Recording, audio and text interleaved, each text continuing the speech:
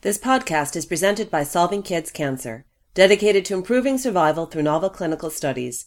To learn more about funding opportunities, visit our website at solvingkidscancer.org and click Apply for Grant.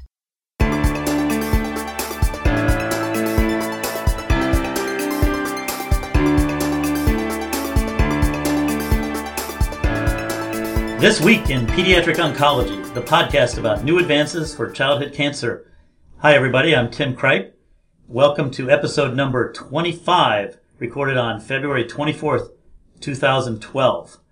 I'm your host, Tim Kripe, as I mentioned, and I used to be from Cincinnati Children's Hospital Medical Center, as some of our former listeners might recall, but I've now moved to Nationwide Children's Hospital, affiliated with The Ohio State University in Columbus, Ohio. It's only about an hour and 3/4 north of my former location, but I'm now the chief of hematology, oncology, and bone marrow transplantation here, and enjoying the ride of moving my family and moving to a new job. So my life has been a bit discombobulated, as it were. That's my favorite word lately over the last 2 months. So we haven't actually recorded an episode of TWIPO for 2 whole months. I was looking, the previous one was December 19th, so even more than 2 months. So I apologize to our listeners for that, and we're hoping to get back on track. And today, with me to help us get back on track is one of my co-hosts who's still in Cincinnati, and that's Lionel Chow. Welcome, Lionel.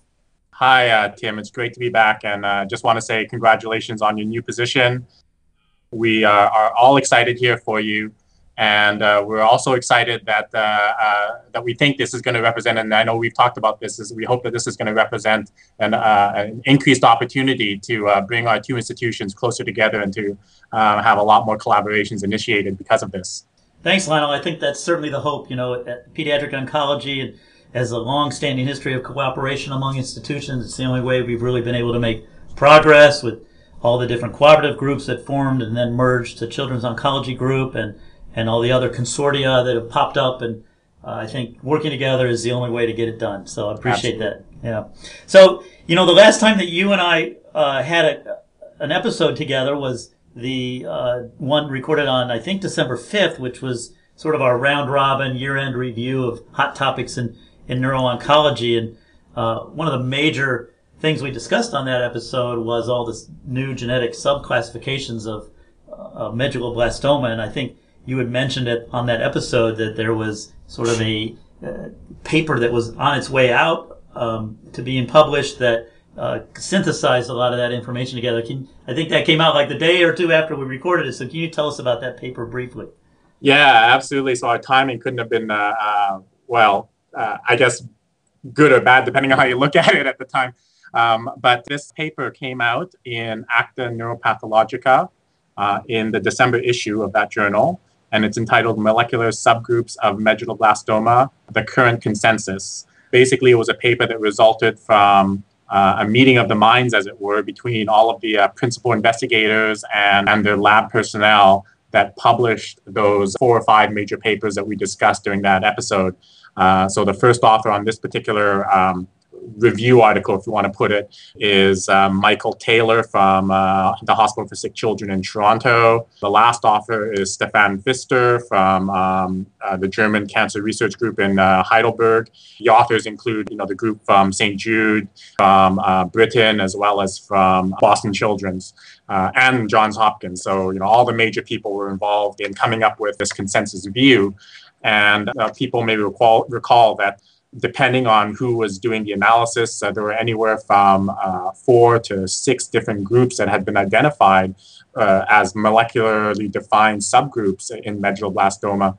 And the consensus view that came out of it was that the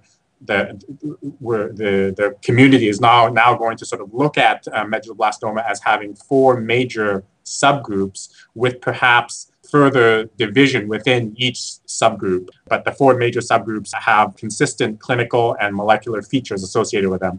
So 2 of the subgroups have always been well recognized and associated with specific developmental signaling pathways, the Wnt pathway and the sonic hedgehog pathway. So these are 2 specific subgroups of tumors. And then the last 2 subgroups are tentatively just referred to as group 3 and group 4 for the time being.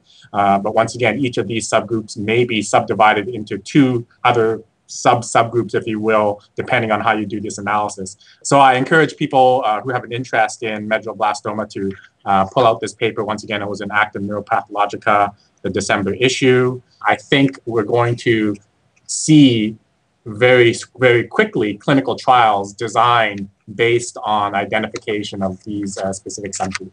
That's great. So for those listeners who want to listen to our original discussion about that, that was episode 22. And today we're going to turn our attention to a different type of brain tumor, glioblastoma, among the most deadly, certainly a histology that's shared with adults and pediatrics, but perhaps some differences when we start looking more at the molecular biology or genetics of these. We picked them because they're high-profile papers, one in Nature Genetics, and one in Nature, so, very high-profile journals. So tell us about these papers. Yeah, so the backdrop for this, as you pointed out, is brain tumors, or particularly high-grade gliomas or glioblastoma in the childhood age group, are one of the tumors that we have the most problems with clinically. We don't have any effective treatments essentially for these patients. And as a result, even though they are relatively rare tumors, they are now really one of the top 2 leading causes of cancer-related mortality and morbidity in the childhood age group. And I think we all realize as pediatric oncologists that, we've reached a certain level of rate of being able to cure our cohort of patients across the board. We quote a number of 80% very frequently, that we cure 80% of cancers across the board in pediatrics. And the feeling now is that, we're not going to really get past this threshold until we start addressing the brain tumors, and in particular, this brain tumor, which now makes up a significant portion of that mortality that's occurring now. So I think that's sort of the backdrop for why this paper, or these 2 papers may represent a breakthrough for in this field. So previous studies had sort of led us to believe, as you pointed out, that even though at a histological level, when we look at the tumor under a microscope, we can't really see many differences between pediatric glioblastomas and their adult counterparts. When you look at the molecular changes that are occurring in these tumors, there had been a number of studies to suggest that there were differences at the chromosomal number level, so certain gains and losses may be different between pediatric tumors and adult tumors. And then at the gene expression level, there may be certain genes or signatures of genes that are slightly different in the pediatric populations compared to the adult tumors. So what these 2 groups did to get a better understanding of the molecular changes was to directly take DNA from tumor and apply this new technology called next generation sequencing, which allows us to sequence the entire genome or portions, subportions of the genome very specifically, so that we can identify in a non-biased manner all the different mutations and changes that are occurring in these tumors. So the first paper was the paper that I'm going to discuss. Was a paper that was published in Nature, and it was published online on January 29th of this year. The first author is Jeremy Schwarzenhuber, and the title of this paper is Driver Mutations in Histone H3.3 and Chromatin Remodeling Genes in Pediatric Glioblastoma. This paper was a large collaboration between several different labs and countries, including the major group from McGill University in Montreal, Canada, and the 2 major investigators there, senior investigators there were Jacek Majewski and Nada Jabato. And this was also a collaboration with the ubiquitously present Stefan Pfister from Heidelberg, who we also just mentioned recently. The number of authors on this, or the number of institutions involved is just enormous. I mean, between the list of authors and the list of institutions, if the institutions weren't in micro-sized font, it would take up the entire first page of this paper. Yes, and I think you'll see why that is, because they collect tumors. They collect 784 of these tumors from different sources to corroborate their data. And you and I both know very well what a incredibly large undertaking it is to amass such a collection. And it really takes a collaboration between multiple institutions to collect this number of tumors from such a rare type of tumor. Yeah, it speaks to all that collaboration again that's required. So Right. They've done it well, it looks like. Yes. So the particular technique that these people used was called whole exome sequencing. So as I mentioned, using this next generation technique, they were able to just, using an enrichment technology, isolate just the exome, so all the protein encoding sequences within the genome, and then sequence just the exomes and analyze those. So we're just looking at protein encoding genes here. Their initial cohort of patients to look for these mutations, they start small and they end up large. So they started with just 6 patients for whom they had matched tumor and constitutional DNA, so that they could determine whether mutations that they located, that they identified, were specific to tumors or not. So they applied their whole genome sequencing to these 6 tumors and their constitutional counterparts.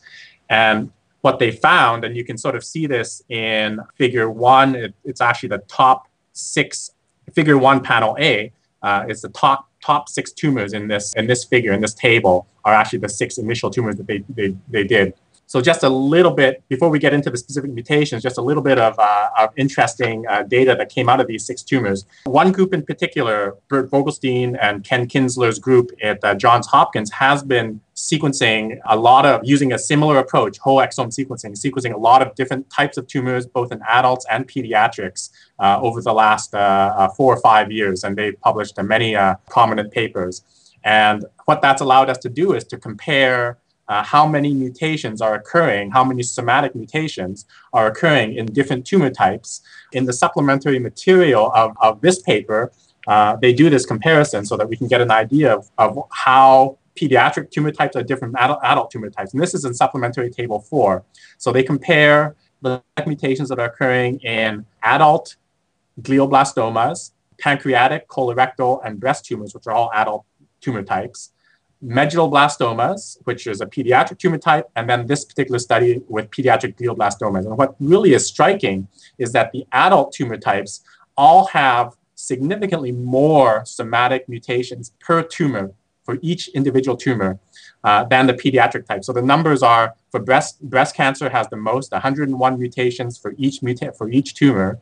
Colorectal was 77, pancreas 48, adult glioblastomas was 36.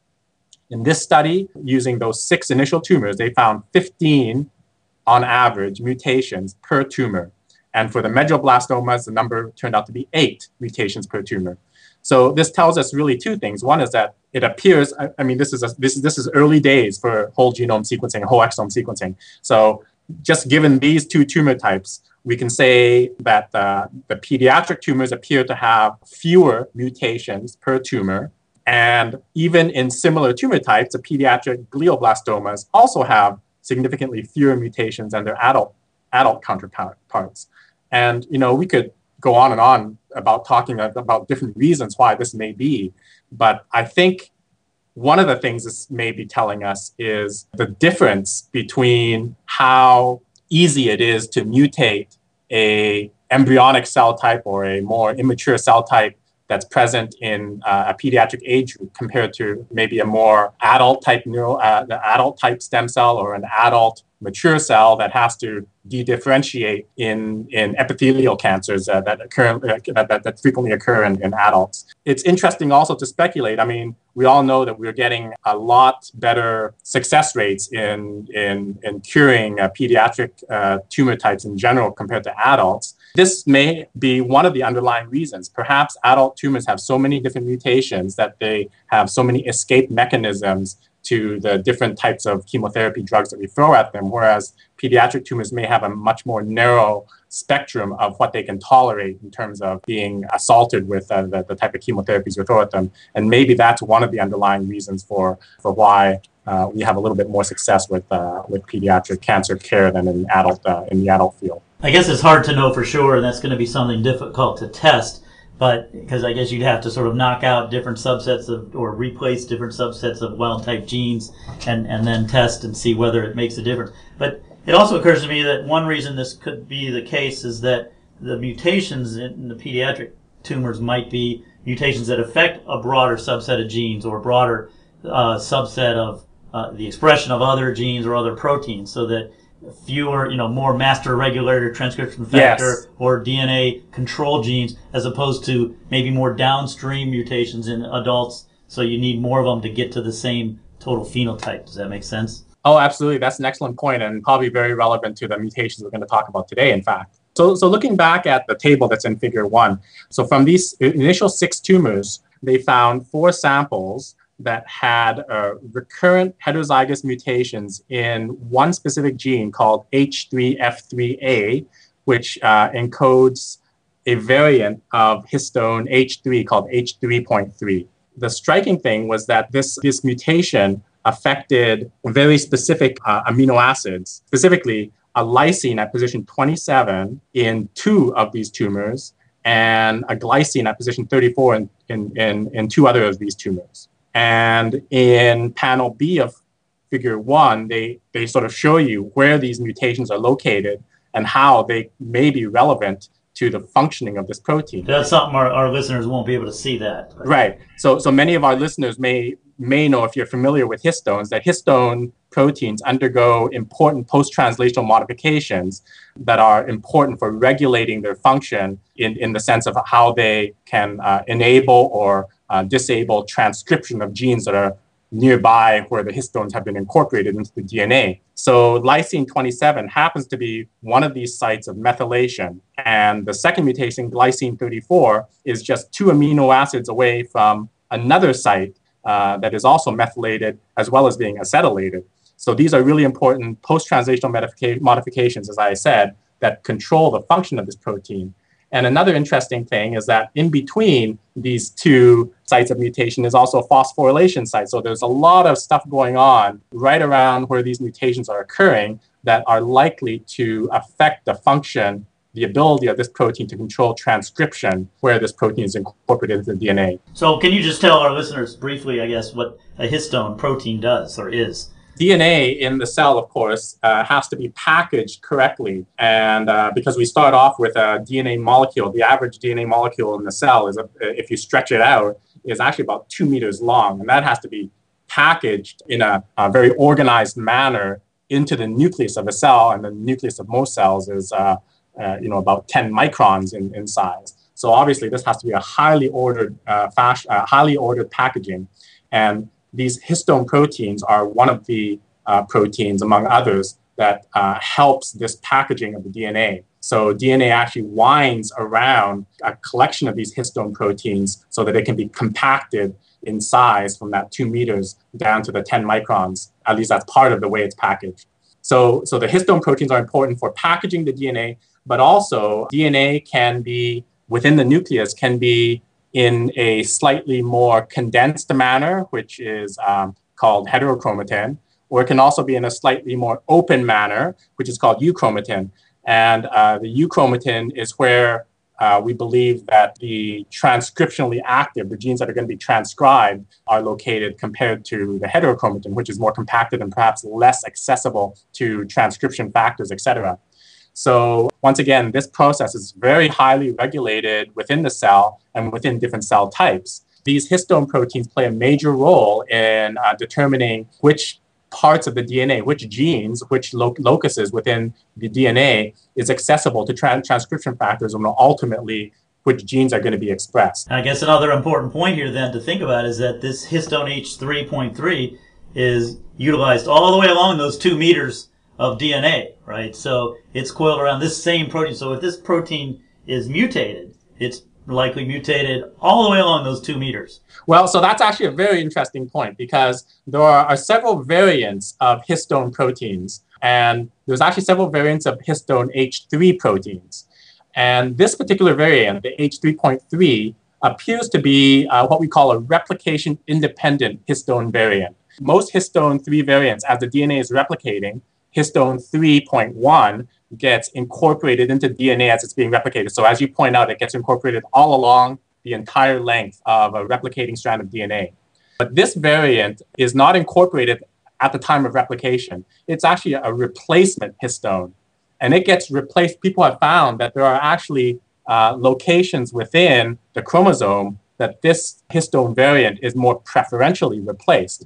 And these locations include sites of active transcription, But interestingly, they also include the telomeres as well as the pericentric heterochromatin. So the story here is very complicated because it appears to be associated with pericentric heterochromatin, which, as I said, would be less transcriptionally active. It appears to be associated, this histone appears to be associated with sites of active transcription. And then it also appears to be located at sites at the telomeres, which are the ends of the DNA. So there's very specific sites, and they might be doing different functions at each one of these sites. So there's still lots of different sites, so it could affect a lot of different genes. Yes. And the story gets even more complicated because when we look at these particular mutations, so the lysine 27, as I mentioned, has actually been studies that have been done mostly in cell culture have demonstrated that this particular lysine modification, methylation at this lysine, appears to be associated with transcriptional repression, whereas methylation and acetylation at lysine 36, which is the lysine which is just 2 residues away from the glycine mutation that has been described here, is associated with transcriptional activation. So, this story right now, this is the infancy of the story. We have mutations that are likely affecting the function of the histone, but we really don't know at this point whether or not this is going to be affecting, whether these mutations are going to be affecting the pathway in a similar manner, or whether they're going to be associated even with increased gene expression or decreased gene expression. It could be either right now. And it could be both, right? Depending on the location, right?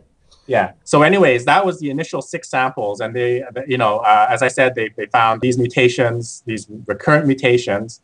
And they also found in these initial 6 samples, mutations in four of the samples in a gene called ATRX. And this is important because ATRX, along with another protein called DAX or DAXX, form what's called a chromatin remodeling complex with histone H3.3. So these 2 proteins are actually necessary for histone H3.3 to be incorporated, to be replaced into the DNA at the pericentric heterochromatin sites and at the telomere sites. And this is fascinating because previous studies in a rare type of adult tumor called a pancreatic neuroendocrine tumor, which people may recognize because this was the tumor that Steve Jobs had and succumbed to.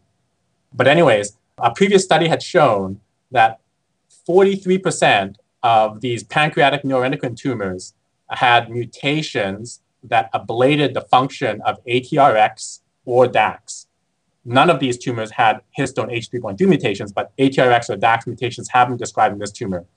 And what's fascinating is that in this set of tumors, the pancreatic neuroendocrine tumors, there was a 100% correlation between ATRX mutation or loss of expression of ATRX and something called the ALT mechanism of telomere maintenance. So let's take a step back. Telomeres are pieces of DNA that protect the chromosomes at each end of the chromosome. One of the things that we know about telomeres is that with each replication of the cell, when the DNA has to replicate, the telomere gets a little shorter with each replication.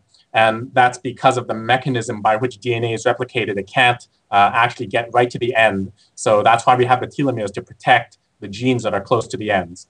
Now, the cell has one major mechanism, has a primary mechanism of regenerating these telomeres if they get too short, and that is using an enzyme called telomerase.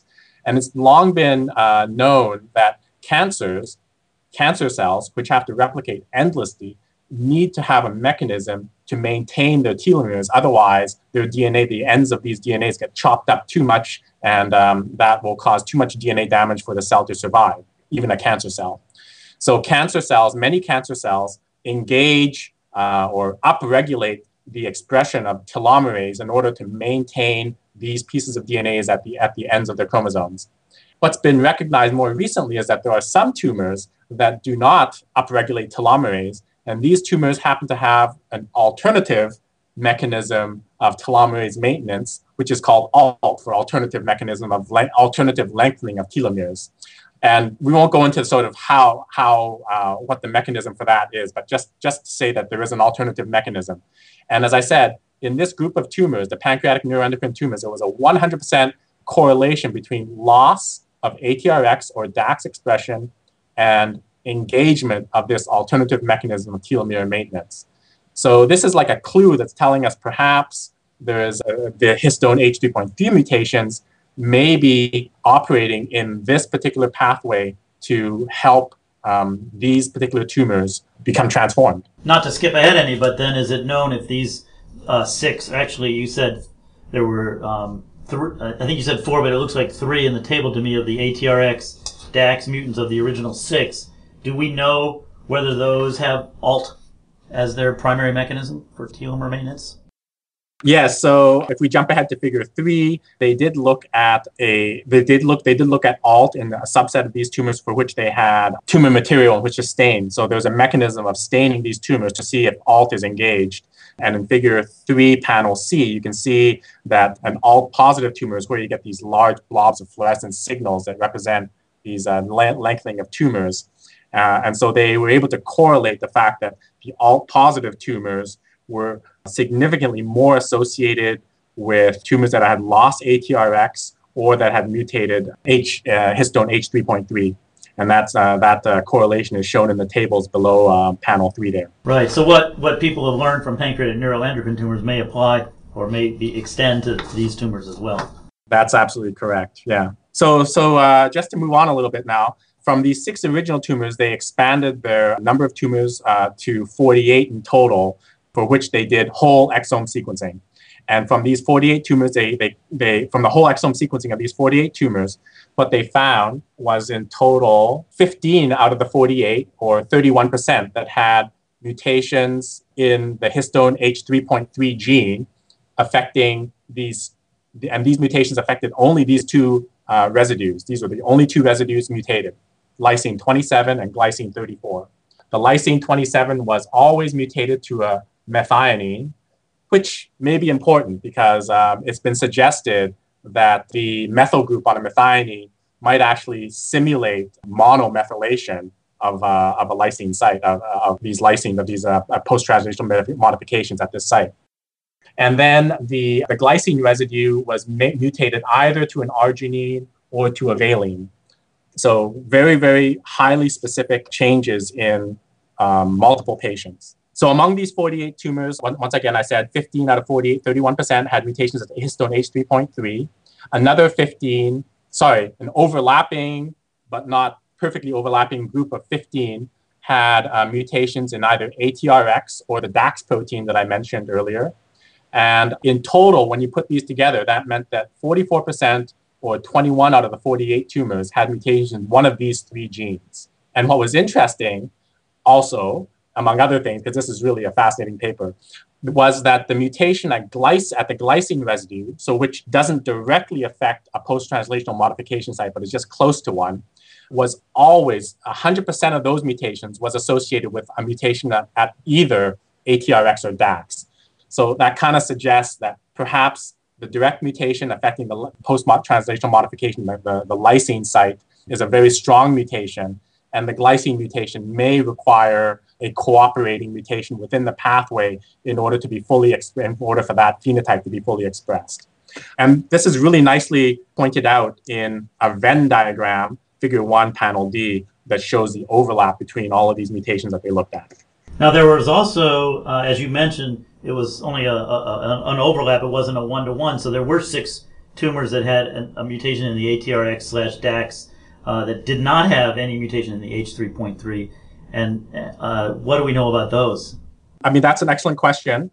We don't know anything definitive, except for the fact that many, you can see from the table again, that there are a few of those tumors. Well, number one, many of those tumors have homozygous mutations of ATRX or mutations of ATRX and DAX within the same tumor. So that's one thing. So that may be a reason for not requiring the histone mutation. So it's still 2 out of the 3 genes then, is what you're saying in those cases. Right. Another thing is that if you look at this table, they also documented mutations in the IDH1 gene. So IDH1 is a really interesting protein that was discovered or mutations in this anyways in tumors was discovered about 3 or 4 years ago as well. And the IDH1 mutation, which is a highly specific mutation as well, results in accumulation of a metabolite within the cell called 2-hydroxyglutarate. There is some evidence now suggesting that 2-hydroxyglutarate plays a role in post-translational modifications of histone proteins.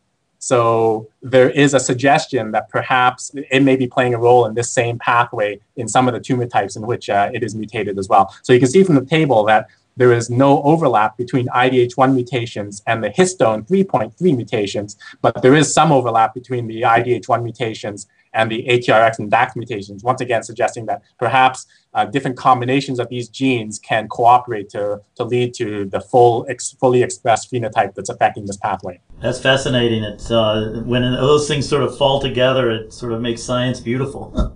Yeah. Now, I will say that this is, they've done this analysis on 48 samples, which you and I know that 48 samples is a tour de force for pediatric glioma. But to make wide statements about how these pathways are functioning, I think we really need to increase that number into the hundreds to be able to be more sure about these types of associations that we're saying, because the absolute numbers of mutations we're looking at here is still small.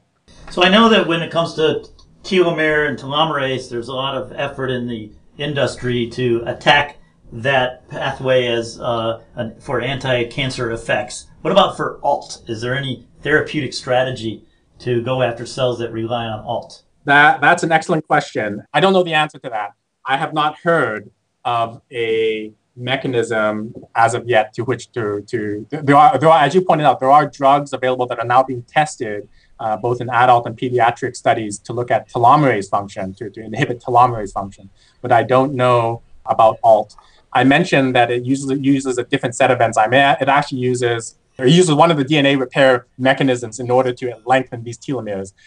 So you could think that potentially there is a pathway there for which to affect also the DNA repair.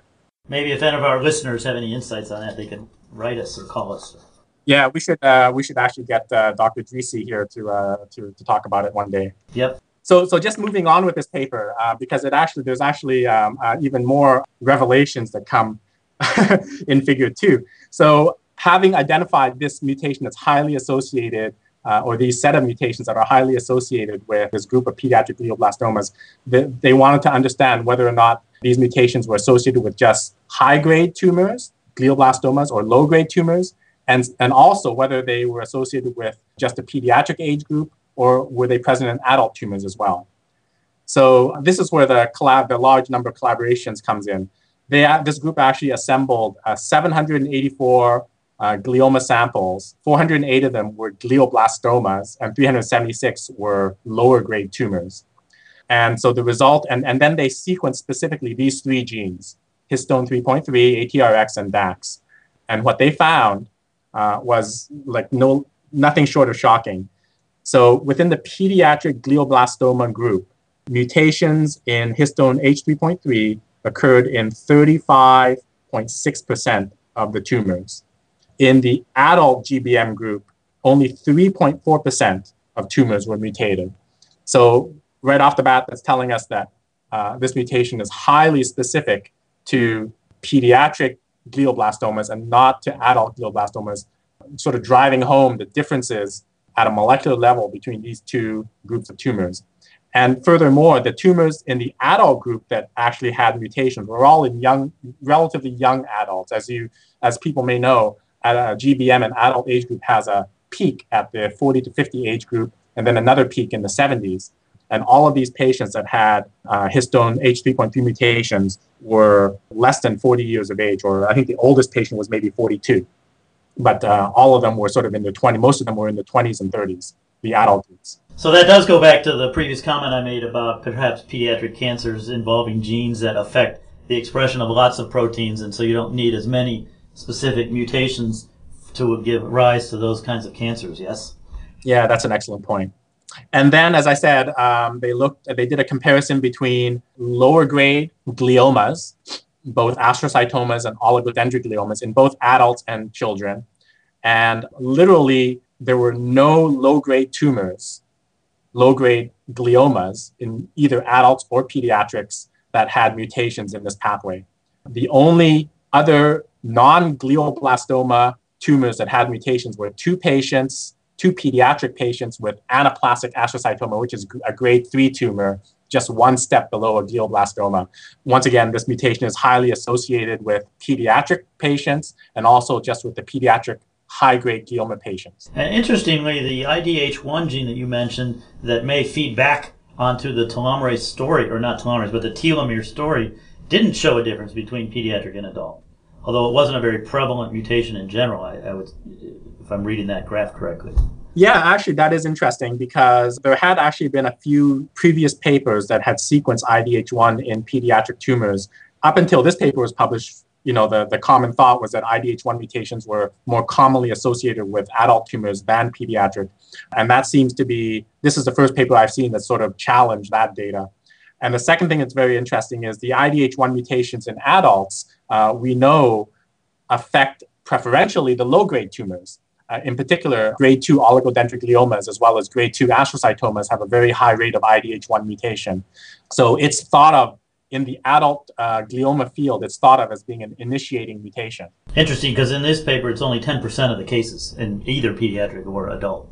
That's right. Well, that's about the right number for adults because, as you may know, in the adult population, high-grade gliomas is a much more prevalent disease compared to the low-grade tumors. So the 10% of samples that they're seeing here is highly skewed because it's 10% of all the gliomas, and the 10% that are IDH1 mutations are likely to be all low-grade tumors. Very interesting.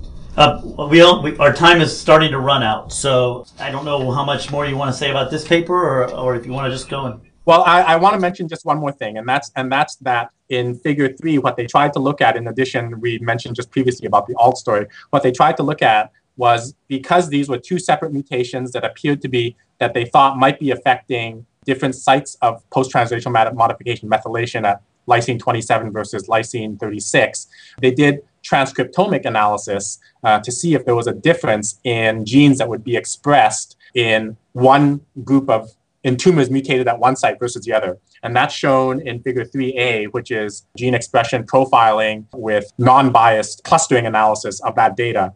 And what you can see is that the mutations cluster together, and you can see a subset of genes that are differentially regulated depending on which mutation is expressed. So this is just sort of a hint that maybe there are different mechanisms by which these individual mutations are affecting gene transcription, and that one mutation may be preferentially upregulating a different set of genes than the other mutation. Well, in each case, it's interesting to know that some of the genes are upregulated and some are downregulated. So if they're related to these mutations, then it does go back to what we said before, that the mutation might affect genes differentially throughout the genome. Yes. And also to speak to the point that you brought up about master regulatory genes, a lot of the genes that they did notice that were upregulated in one group or the other happen to be transcription factors that are present in different types of stem cell populations. So that certainly speaks to the fact that there are master regulated genes that appear to be more preferentially affected by these mutations.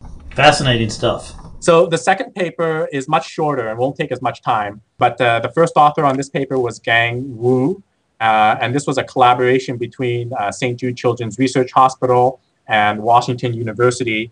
And and many of our listeners will probably know that these two institutions have banded together to accomplish whole genome sequencing of all groups of pediatric tumors. And so this is one of the first papers to come out from that collaborative effort. The senior author on this paper is Susie Baker, who, as you know, is my former mentor. So I've heard, I don't know if it's true or not, but I just heard this week someone was talking about this collaborative effort, and that between the two institutions, there's 200 people working on this project. Do you know if that's true? I don't doubt that. Yeah. I not doubt that at all. It's amazing. It's great. Yeah.